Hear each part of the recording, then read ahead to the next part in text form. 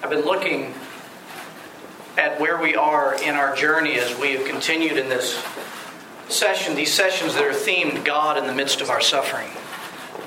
Obviously with the aim of learning in times of suffering, how is it that we truly, as Christians, hold on to God for dear life in the worst of suffering, or even perhaps hold on to dear life right now in the midst of times where we're still suffering from things in the past, things that have happened to us. Perhaps we've never dealt with sufferings in our past to their conclusion and so on.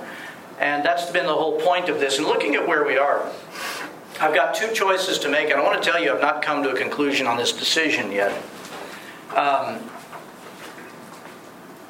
One of the things that I'm truly praying about is when we come back after Christmas and the New Year's, of either continuing in this journey, which would take us into both the Psalms and the prophets, or to push the pause button with what we've covered all throughout Job and understanding so many of the things that we've talked about, understanding God and His redemption of our suffering, and come back later and revisit. So I'm going to be in prayer about that over the next few weeks, and invite your prayers for discernment, on that. What I do want to do today is I am going to bring not only Job to its conclusion, but more importantly, we're going to take a look so far, what is it that we have learned about this language of lament? Of all the things we've talked about, we've gone 10 weeks now. This is the 11th. What have we learned about this language of lament? What are the ingredients to it, so to speak, that we've learned as we've watched Job and as we've talked about? We actually talked about a few things in the Psalms.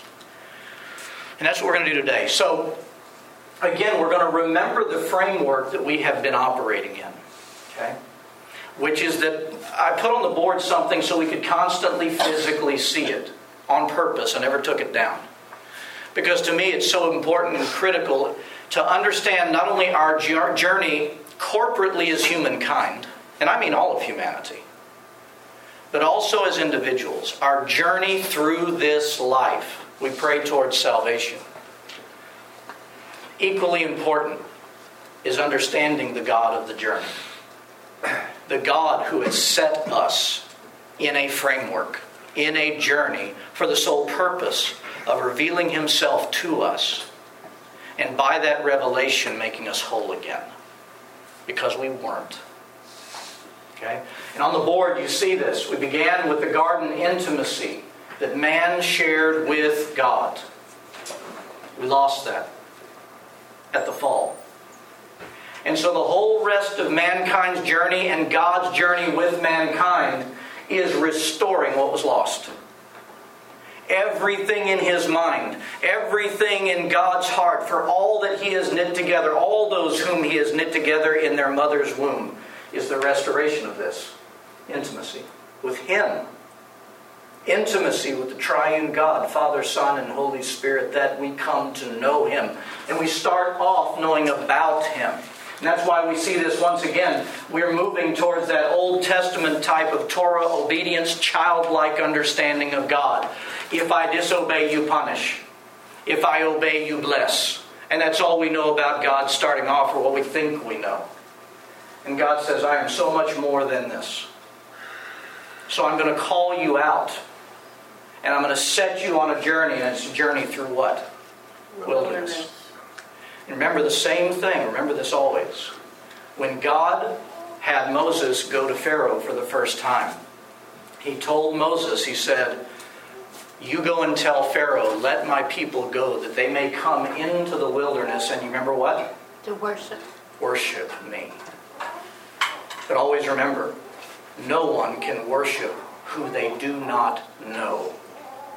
So quite frankly, our journey, as we grow in the knowledge of God, we're growing in worship all throughout the wilderness. Because God is in the constant of revealing Himself to those who have eyes to see and ears to hear.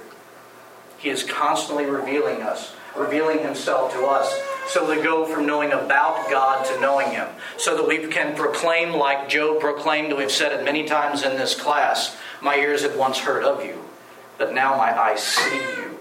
I know you. Okay? That's the journey that we have been on. That's the journey we are in. And it's in this wilderness. Okay? So, what have we learned about Job regarding lament? I just erased a number of themes that we put on the board that I told you were in the book of Job. And I'm going to go through these very quickly. We're going to touch on them more when we truly get into the actual ingredients, so to speak, of Christian lament. Of how we fellowship with God, how we hang on to Him in the midst of our sufferings. And the first thing I had on the board, that one theme of Job is the loss of everything. In other words, great suffering. And we definitely see this with Job. Okay? We tried our best to feel it with Job, though not entirely possible. And yet we've all been there to varying degrees in our lives.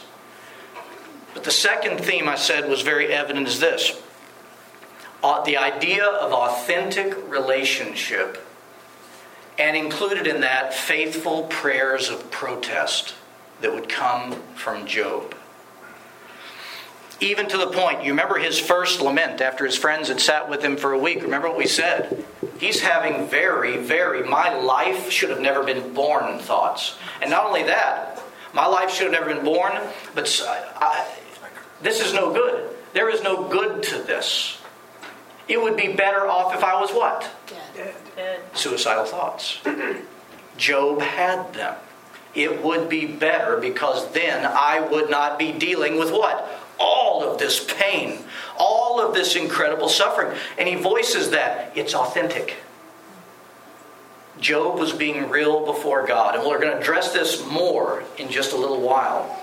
But always remember this. Why is it okay to be authentic and voice faithful prayers of protest? That is the very prayers of our pain and anguish and suffering. Because God already knows our thoughts. And because God fully intends to reveal Himself to us in such a way that He changes where we're wrong in our thinking. Because part of our redemption is our entire inner framework gets healed. And when our entire inner framework gets healed, our vision over things, our perception over our life, our perception even over the sufferings that we're going through evolves. It changes because God shares with us His mind.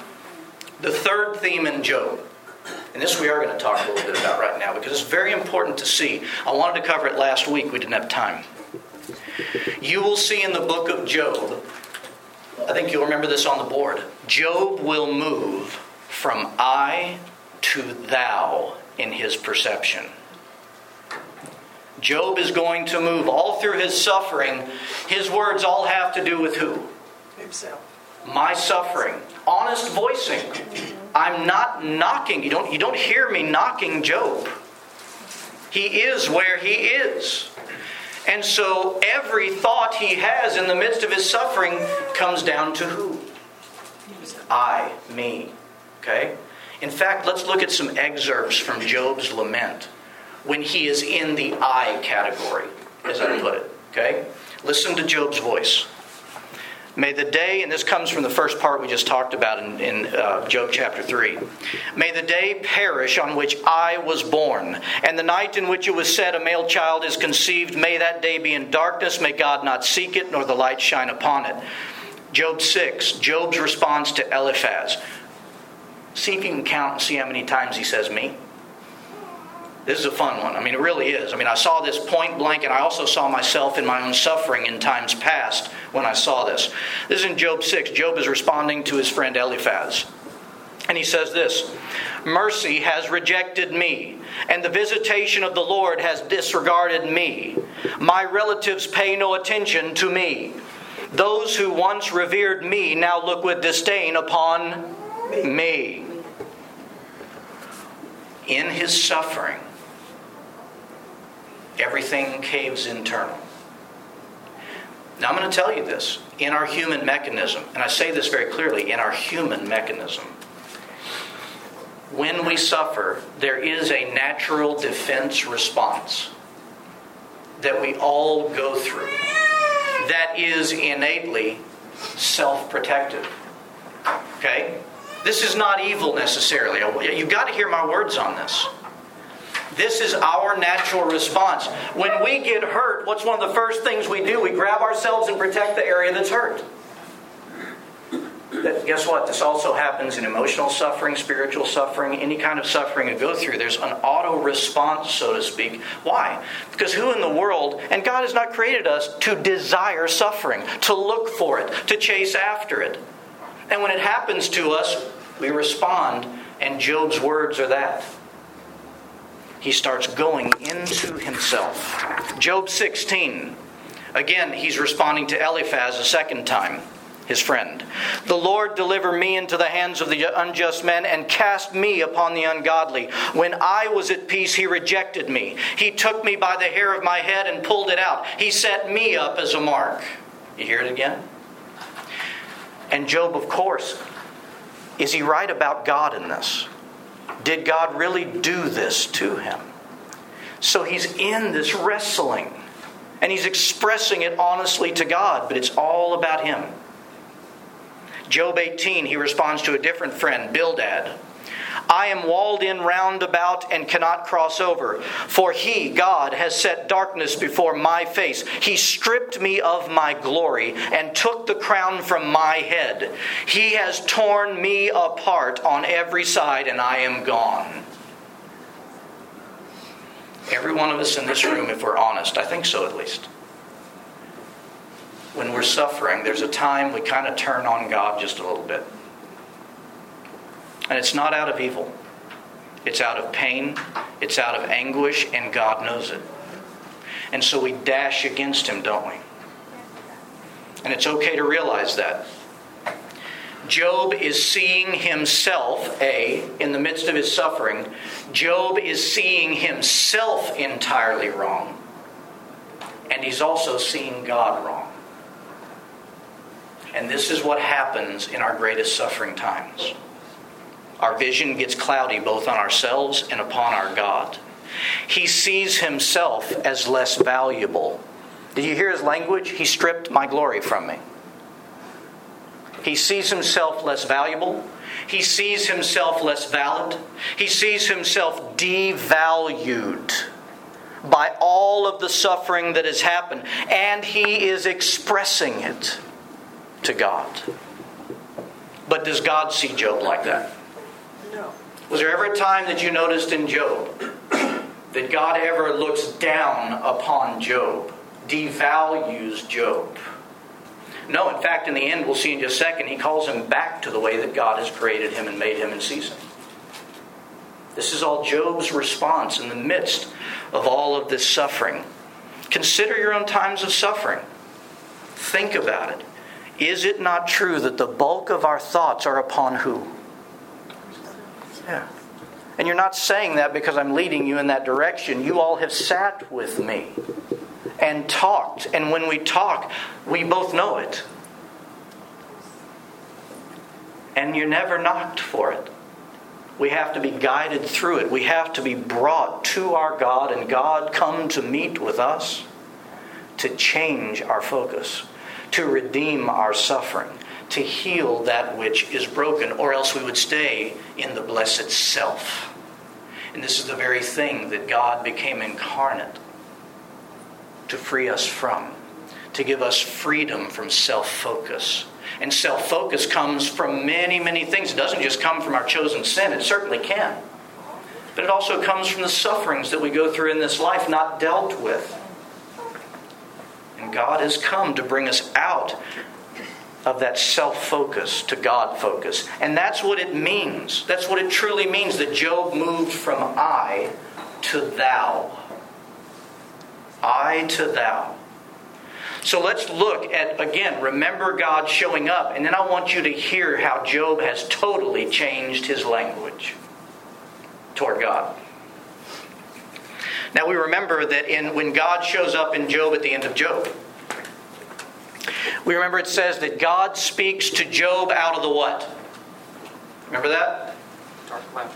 Yeah, the clouds, whirlwind, tempest, glory of God, you name it, that's what the word means. God shows up and comes out and speaks to Job out of the whirlwind. And that image, remember, is the same image of the glory cloud of God that rested on Mount Sinai when He called Moses to go up in fellowship with Him.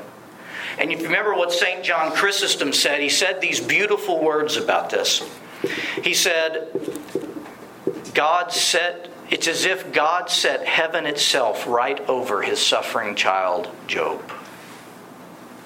And St. John Chrysostom said, it's as if he pulled up his throne right next to his beloved Job to make himself that present with him.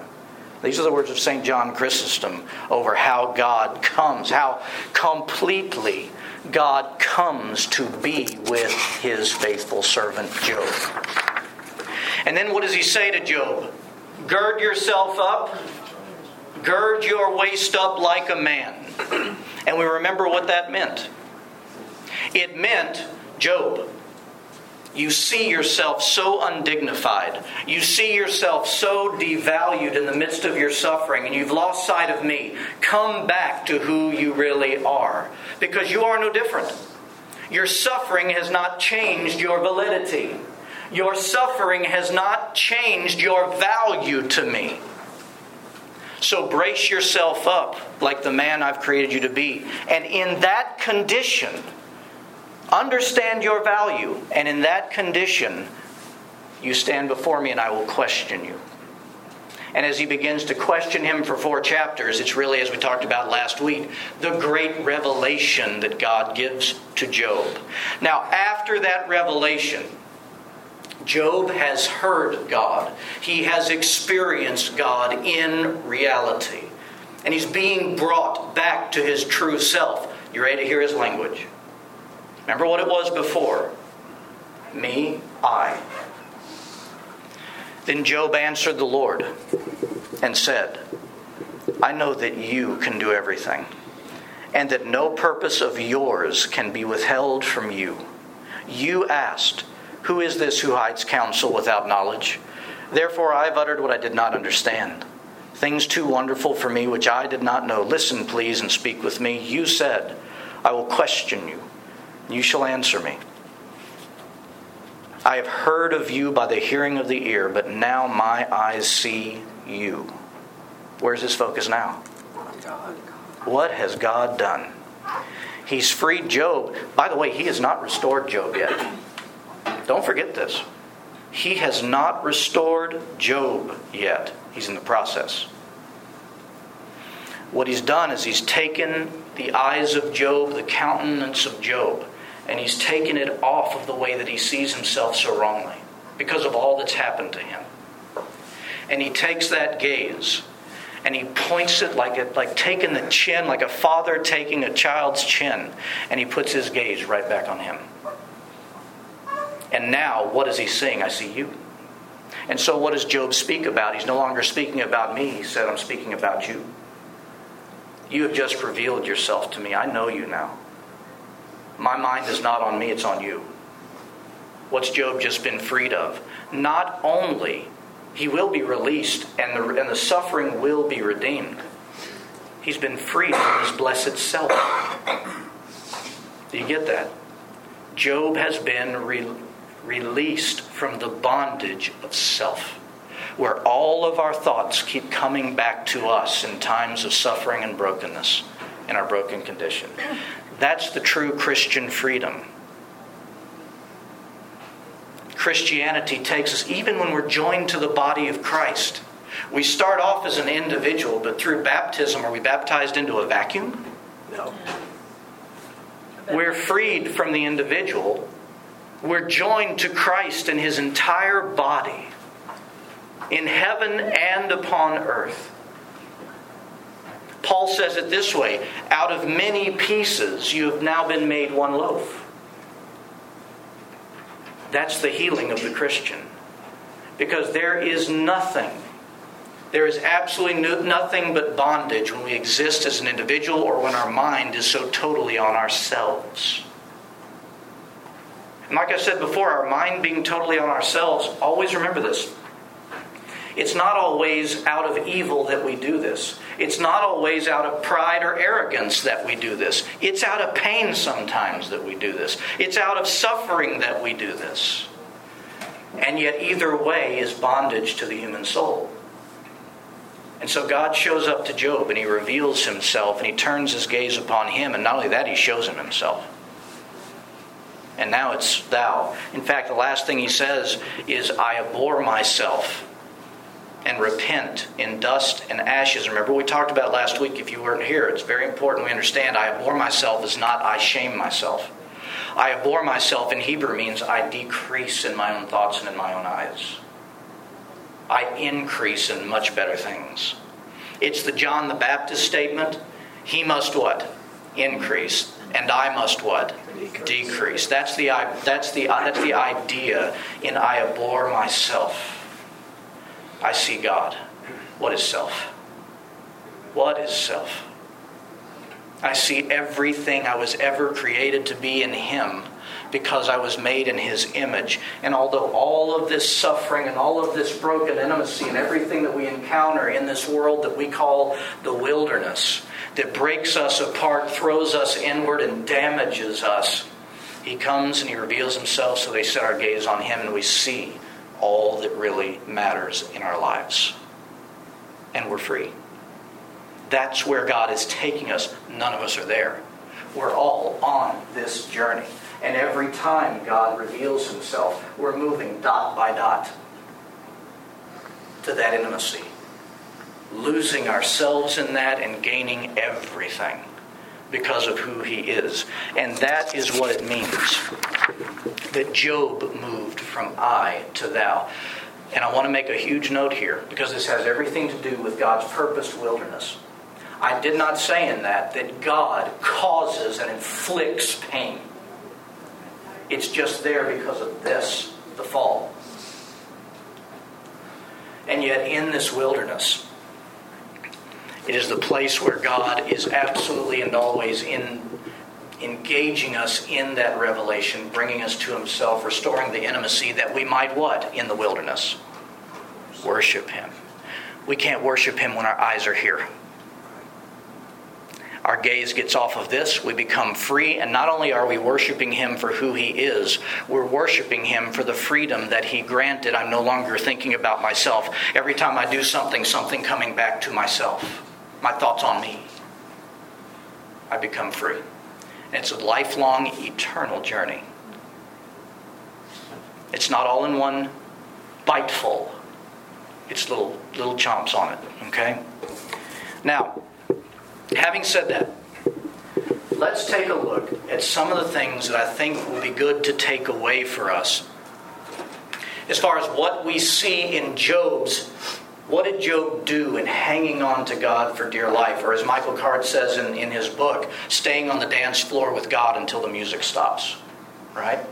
What are the things that Job did that we ought to recognize in our own life? But even further, if you remember what I ended with last week, one of the things that I said very clearly was, we have something Job didn't have.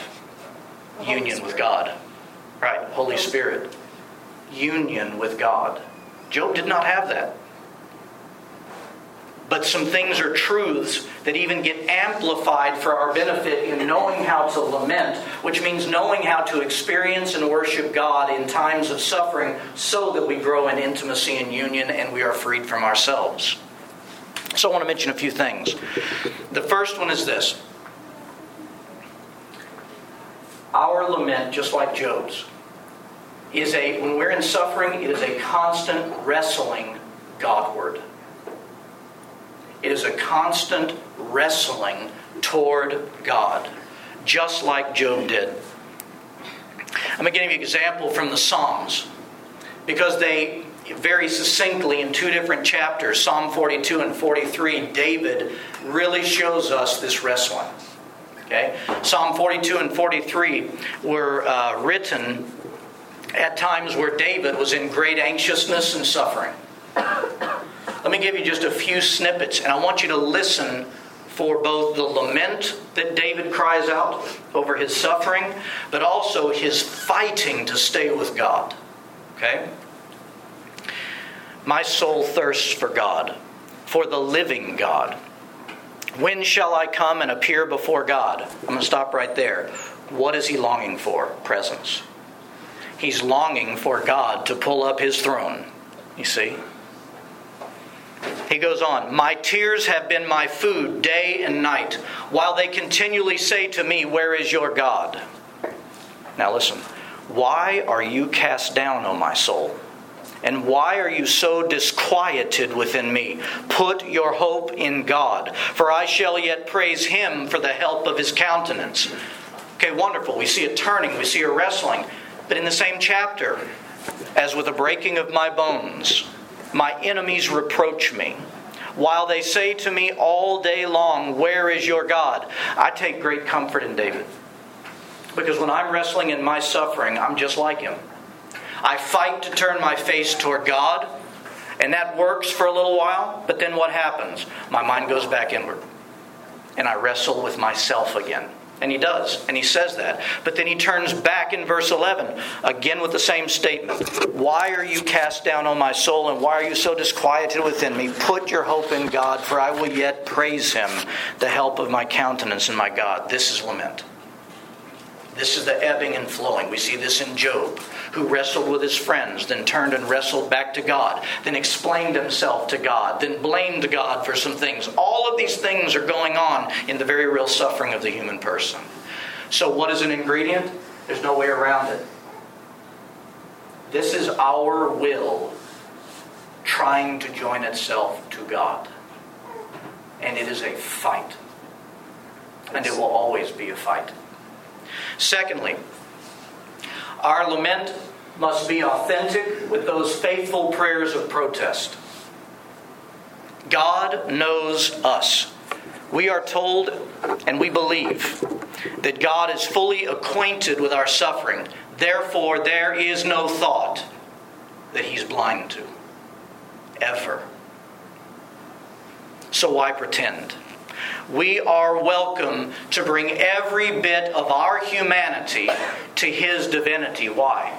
Because He brought all of His divinity to our humanity. I want you to think about that.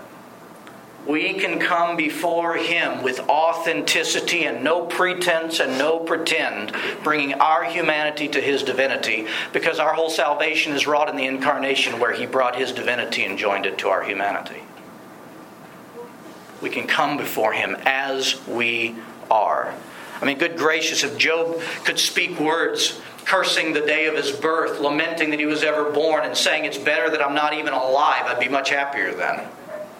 We can come before God in that way. In fact, Job 10:1. Listen to what he says. And there's truth in this. He says, since I am weary and groaning in my soul, I will let loose my words to Him.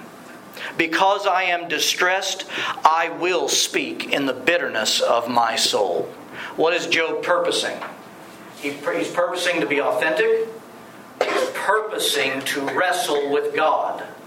And to wrestle toward God. I will speak in my bitterness. This is who I am. I will speak to Him in my pain. I will speak, even if I'm wrong, I will speak.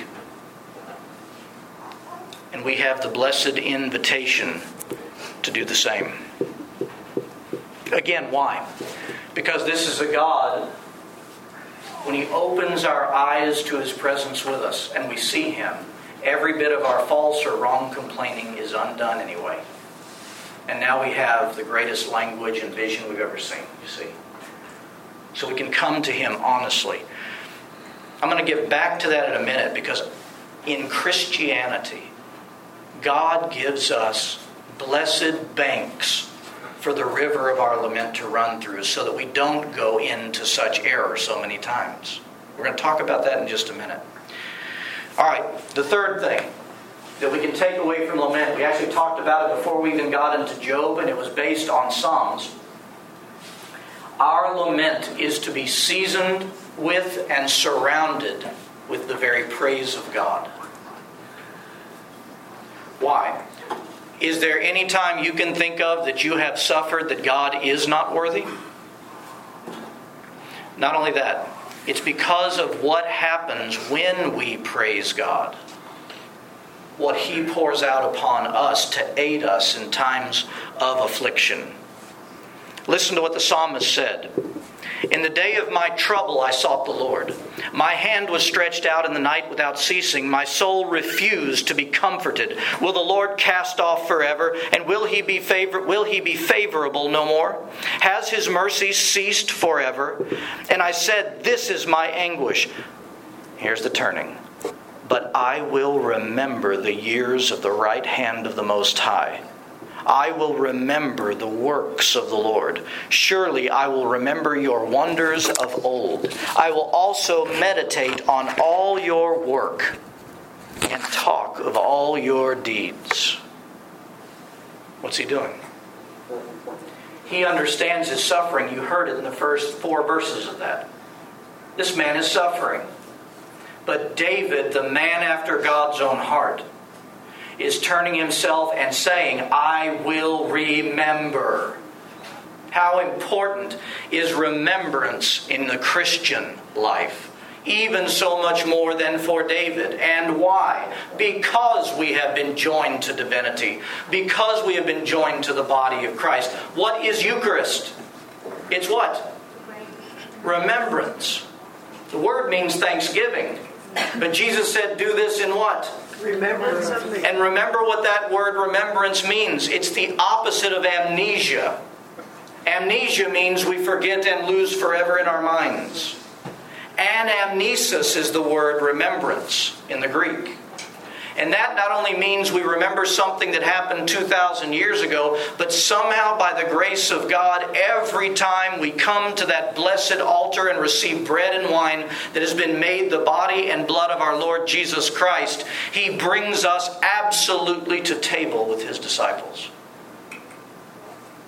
He takes what happened 2,000 years ago and makes it fully present. He takes the crucifixion. He takes the blood shed. He takes His body broken.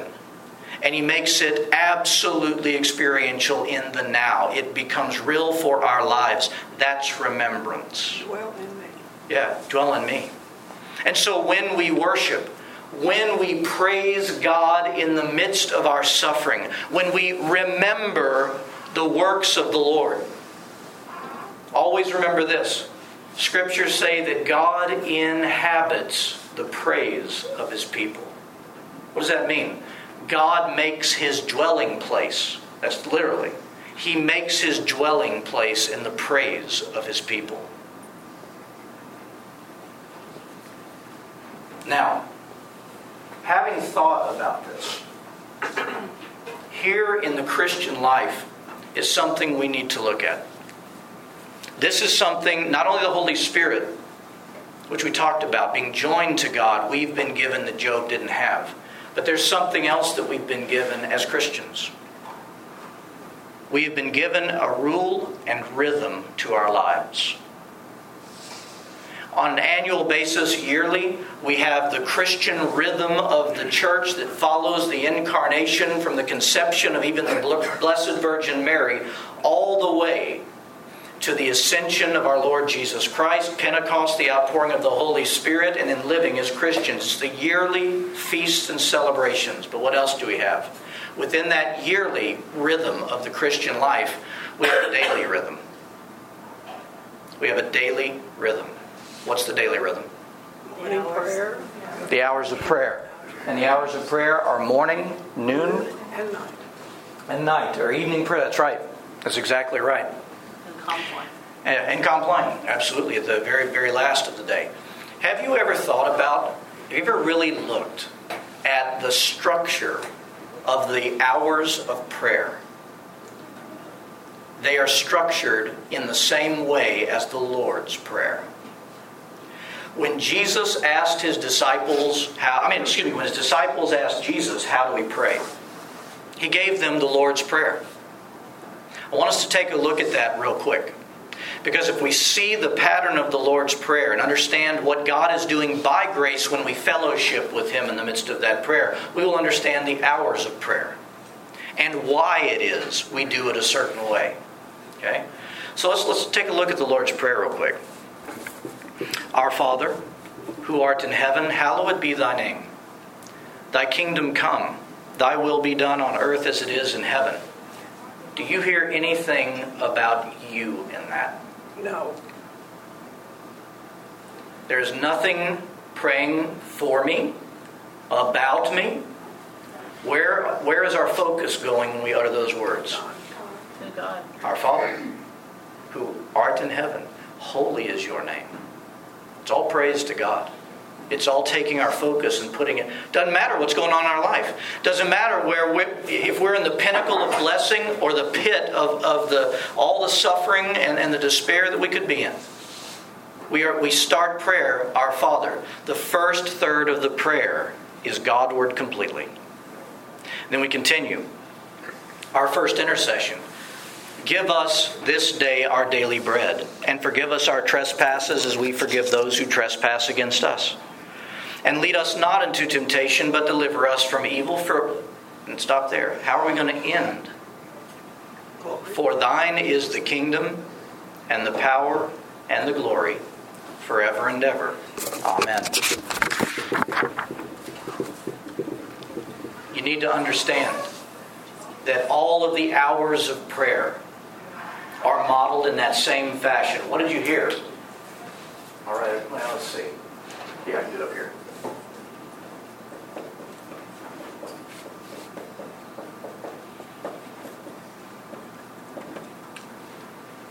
The first part is praise.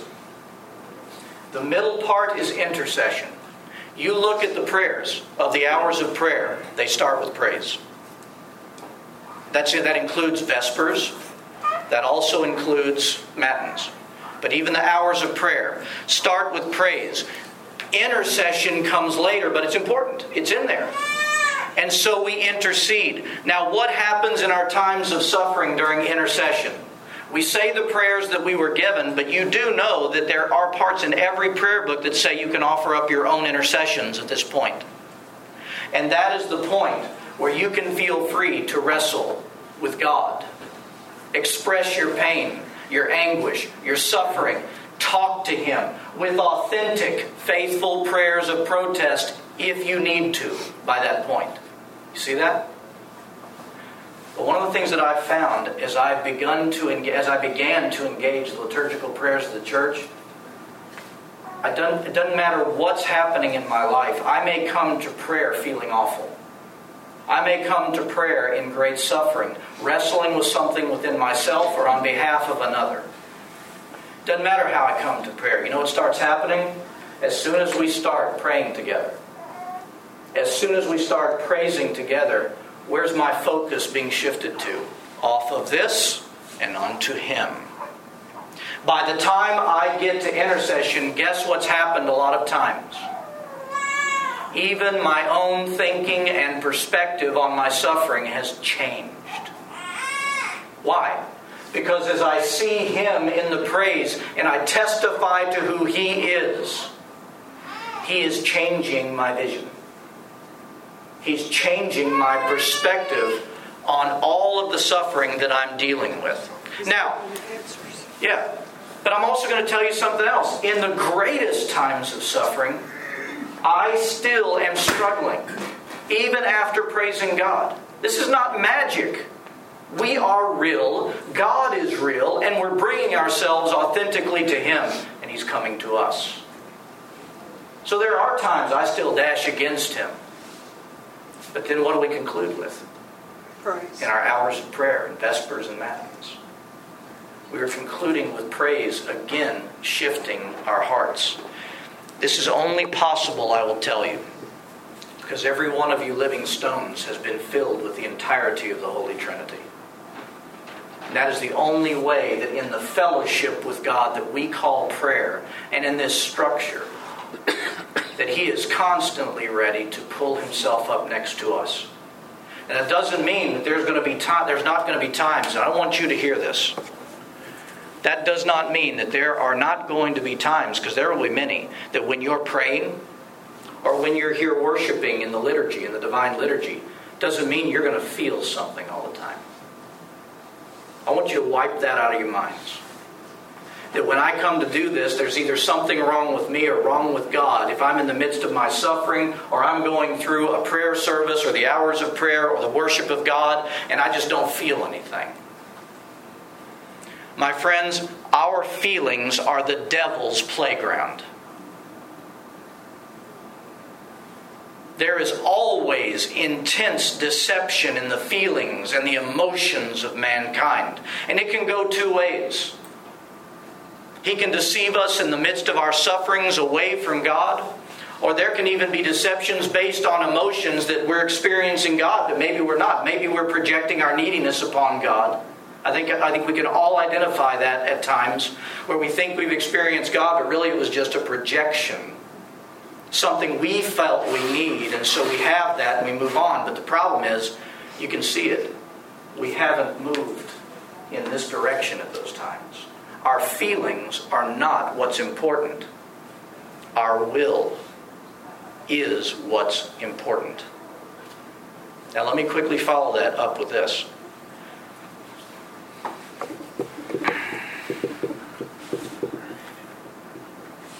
When we will towards God, I'm not saying that the great experience and emotions and feelings do not happen. They did for Job. They do for anyone that God comes and sits with and reveals himself to.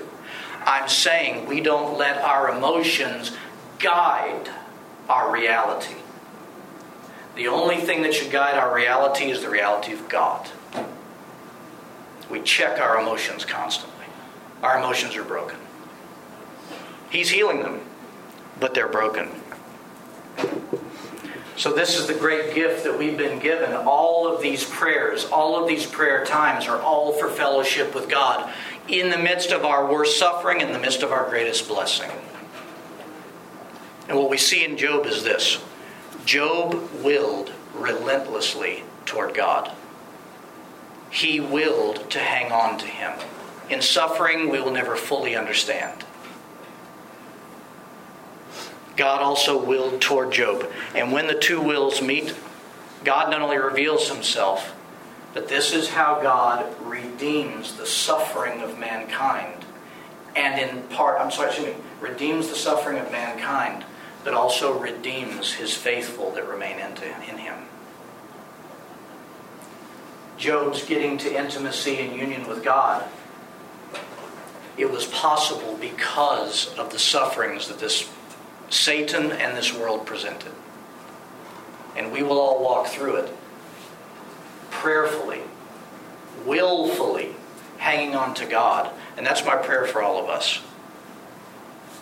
We wrestle, we're authentic, and let it be seasoned with praise.